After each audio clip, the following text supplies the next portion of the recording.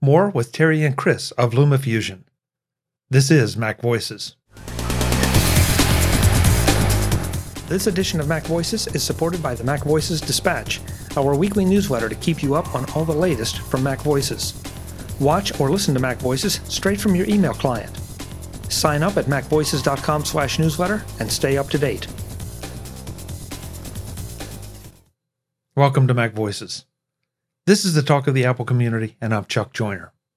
Folks, this is part 2 in a 2-part conversation with Terry and Chris of LumaFusion. This time we talk a little more about some of the features that are coming to LumaFusion. We talk about running LumaFusion on a Mac, and we also talk about the training options that are out there to help you get more out of LumaFusion. Let's go back and let Terry and Chris do the talking.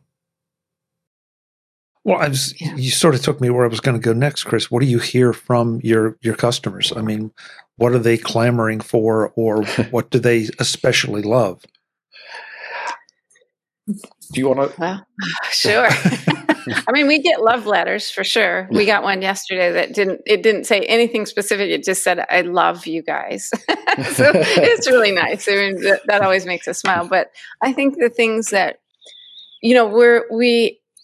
we haven't had multicam, and that means there's a whole market of people that need to be able to sync media together to edit efficiently.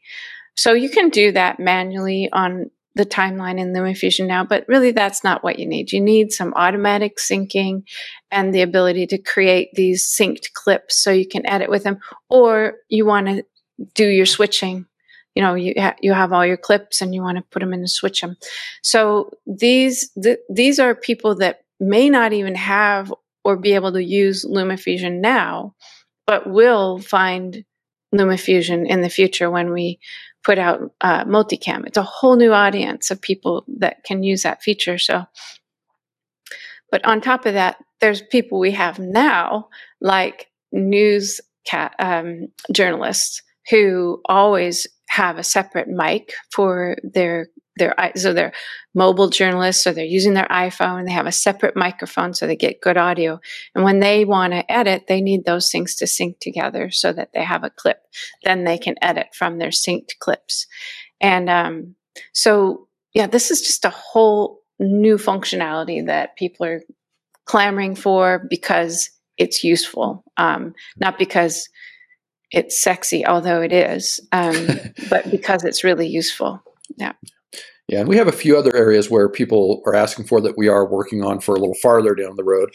We're working on advanced keyframing with, full, ease in, ease out curves, temporal and spatial keyframes, including speed ramping is another area, advanced color correction, subtitling. Those are some of the areas that we really want to keep filling in, and we'll take them one at a time and do them right. And I think one of the things to mention about multicam that, we've been working on that for a while.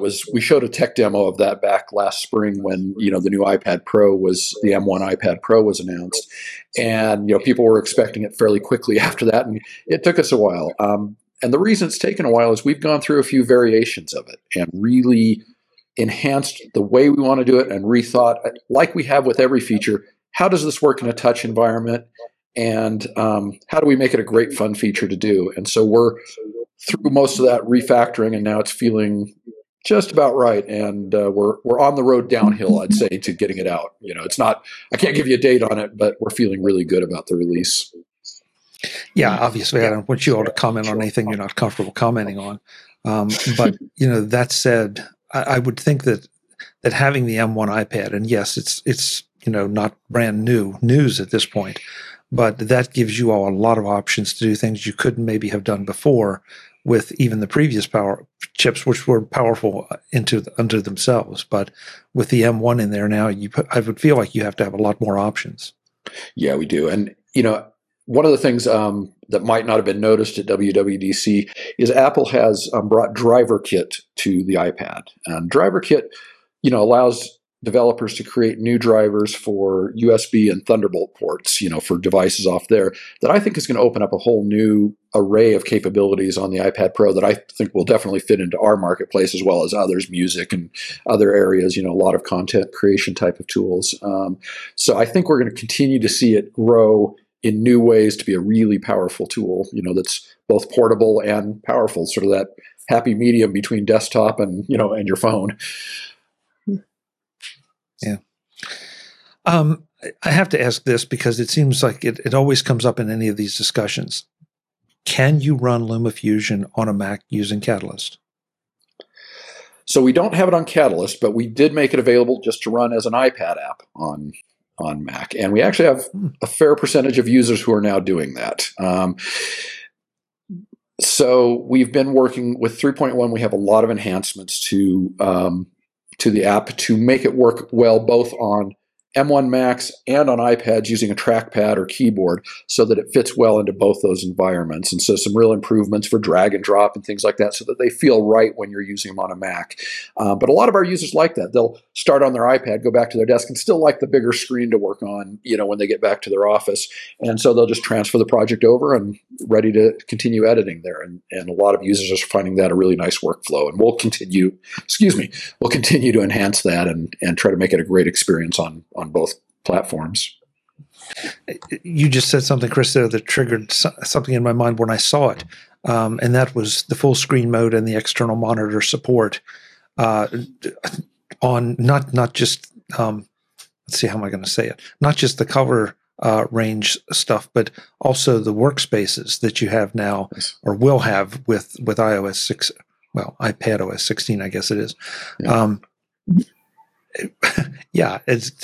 Do you feel like that's going to make a big difference for Luma as well? Yeah, we've been talking about that a lot, of ways we can take advantage of that space to give users more information on the screen when they need it, be able to arrange things the way they want to work the way they want to. And so we're just at the beginning of thinking of those things right now and thinking, okay, what can we do with all this power we've been given? And so now we have to come up with the right way to do it and make it feel right and still work, when you don't have that screen on. So there's work to do, but we're excited by that. Mm-hmm. Yeah, I'd love to be a fly on the wall in your meetings or pretty much any developers' meetings right after the keynote or right after DubDub when everybody's seen everything, and you sit down and say, "Now, what can we do with all this stuff?" Because that's right. Those discussions have to be wide and varied depending on what the product is. But with you all, this keynote seemed to be custom made for you. Yeah. But to be honest, when I heard about the stage manager, I was like, "Oh no."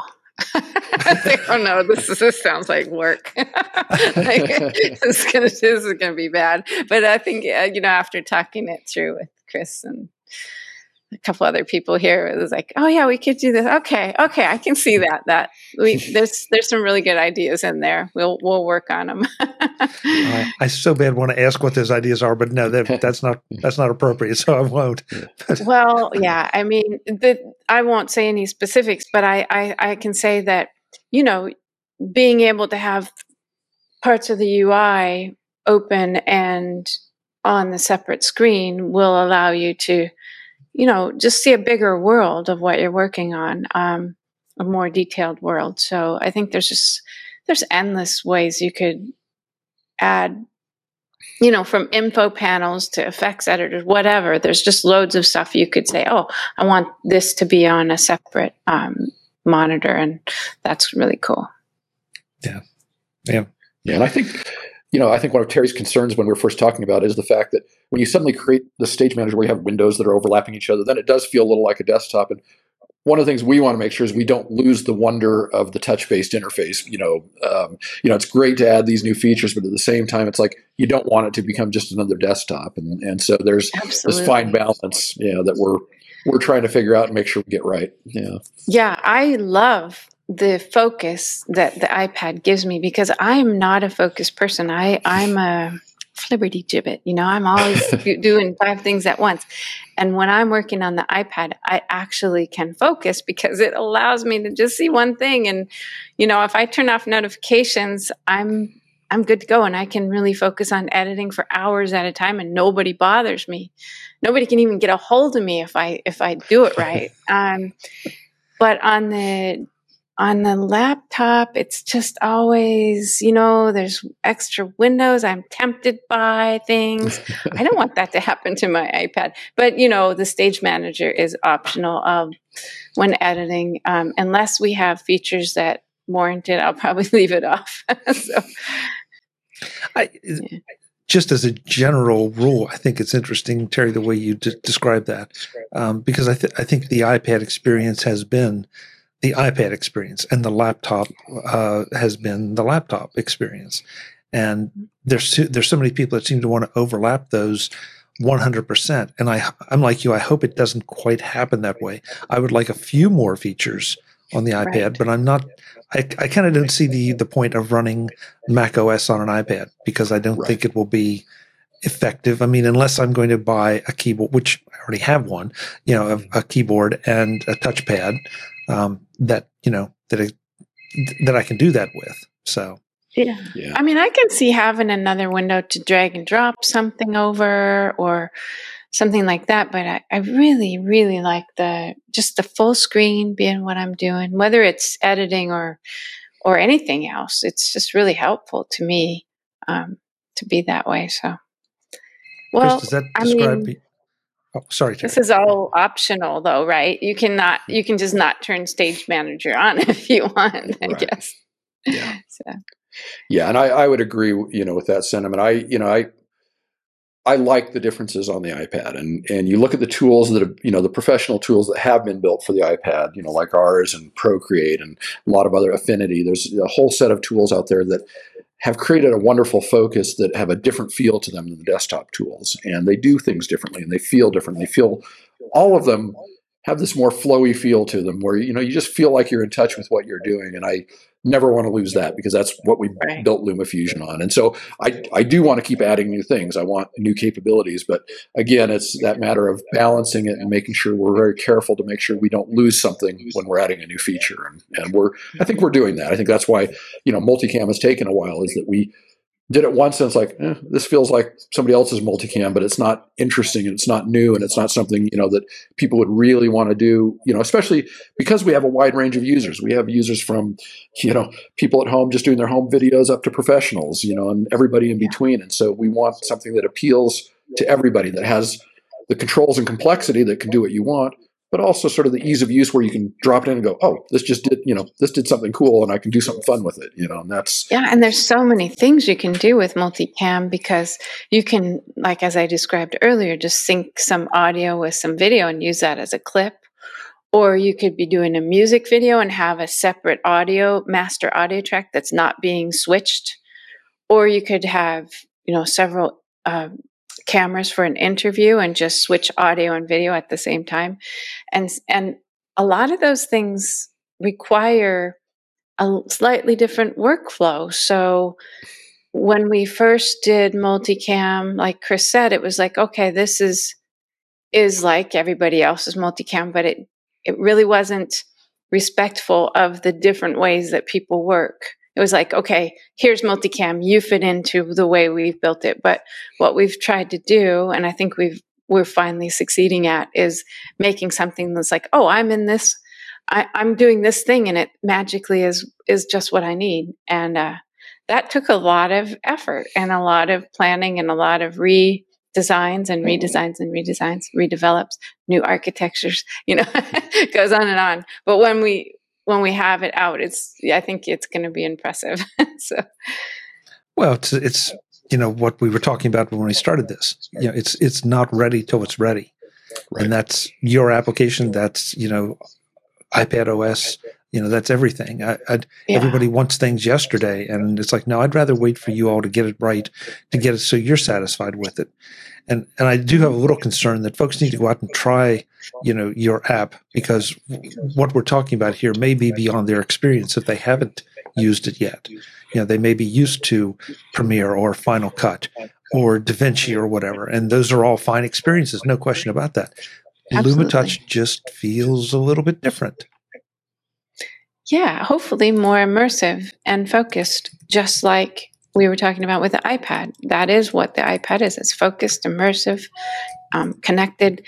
And that is what the things that we lean on when we're designing something for LumaFusion. It's like we really try to get in the head of our users by talking to our users, interviewing them, having them come in, or virtually now, come in and tell us what they are doing or what they plan to do.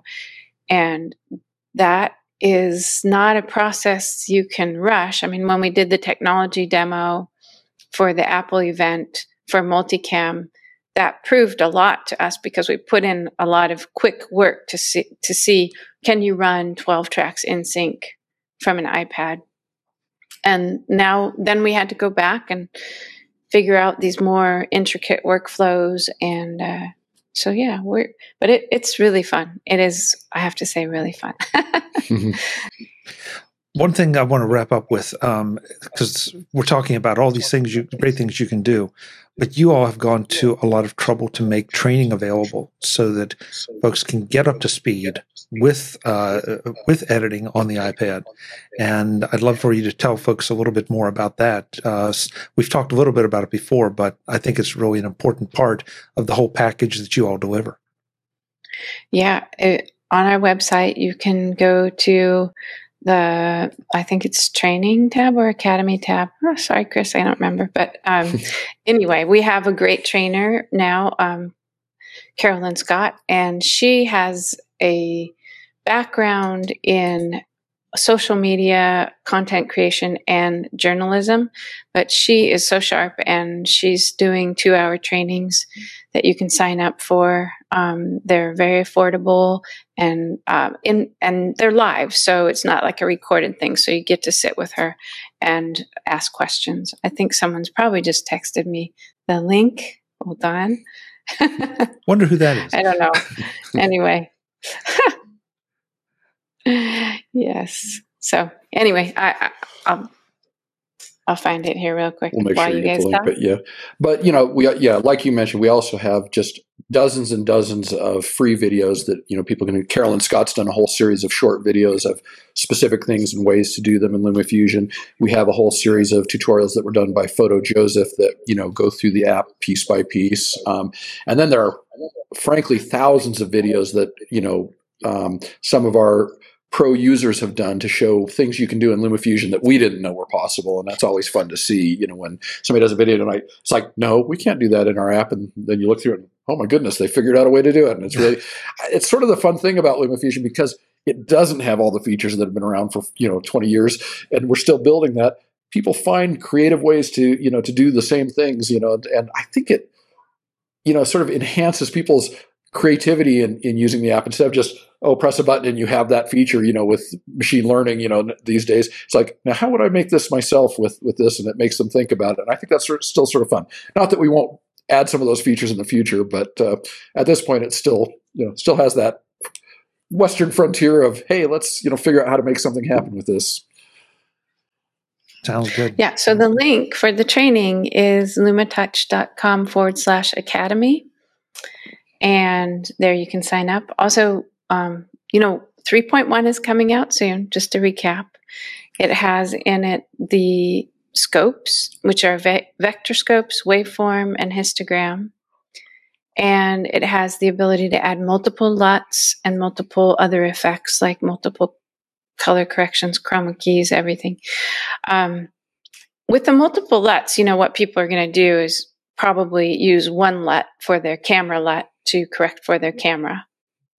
And then the second one is a creative LUT. But on top of that, you could add other effects and color correction. So, and it also has some new interfaces for backing up and restoring projects so that you have more control over, versions of your project and be able to access those right from the app. Is there anything else, Chris, that I'm missing? Well, there's honestly hundreds and hundreds of smaller changes, little improvements throughout the app. User interface, is looking a little nicer, just refined at every step of the way. Lots of little, either issues or things people have asked for where they're like, this is a little confusing. We fixed a bunch of those. So because we've been developing this a while, it's gotten a lot of fixes in it, and we're really excited. And then some of the changes for the M1 Mac where it's easier to drag and drop, better keyboard shortcuts, lots of little details like that have just made the app better all around. And so I think 3.1 is going to be really exciting. A free update. So everything in their scopes and everything are free, and multicam will be a paid in-app purchase. So if you don't want it, you don't have to have it. But if you want it, that'll be available. Yeah, sometime. soon. Hey, don't ship it until it's ready. Yeah, no question. that's right. Don't ship it until it's ready. Well, it's great talking to both of you again. I'm sorry we missed each other at NAB, but hopefully that will change next year. And in the meantime, I would love to have you back on, as things continue to develop, because I think this, if anybody argues that there are not pro apps for the iPad, I think they need to re-examine their position. Thanks, Chuck. Where do we send people to learn more about this after I've been ranting about it? What's the best way for folks to view it? You can go to LumaTouch.com. LumaTouch.com. You can go to the App Store and look up LumaFusion. LumaTouch is a company. LumaFusion is a product. LumaTouch on Twitter. LumaTouch on Facebook. We're pretty much on YouTube. LumaTouch. So you can find us everywhere, pretty much. It's a LumaTouch world. That's right. For us, it is. Guys, thanks so much. Great to see you both. Thanks, Chuck. Thank you so much. Folks, I'm Chuck Joiner. This is Mac Voices. I can't urge you enough. Put down that game that you're playing or that game you've budgeted for and go and get this program. It will be something that you can both use and enjoy because, as Terry said, it's just fun to sit and play with it. Until the next time, this is Mac Voices. I'm Chuck Joiner. Thanks for watching.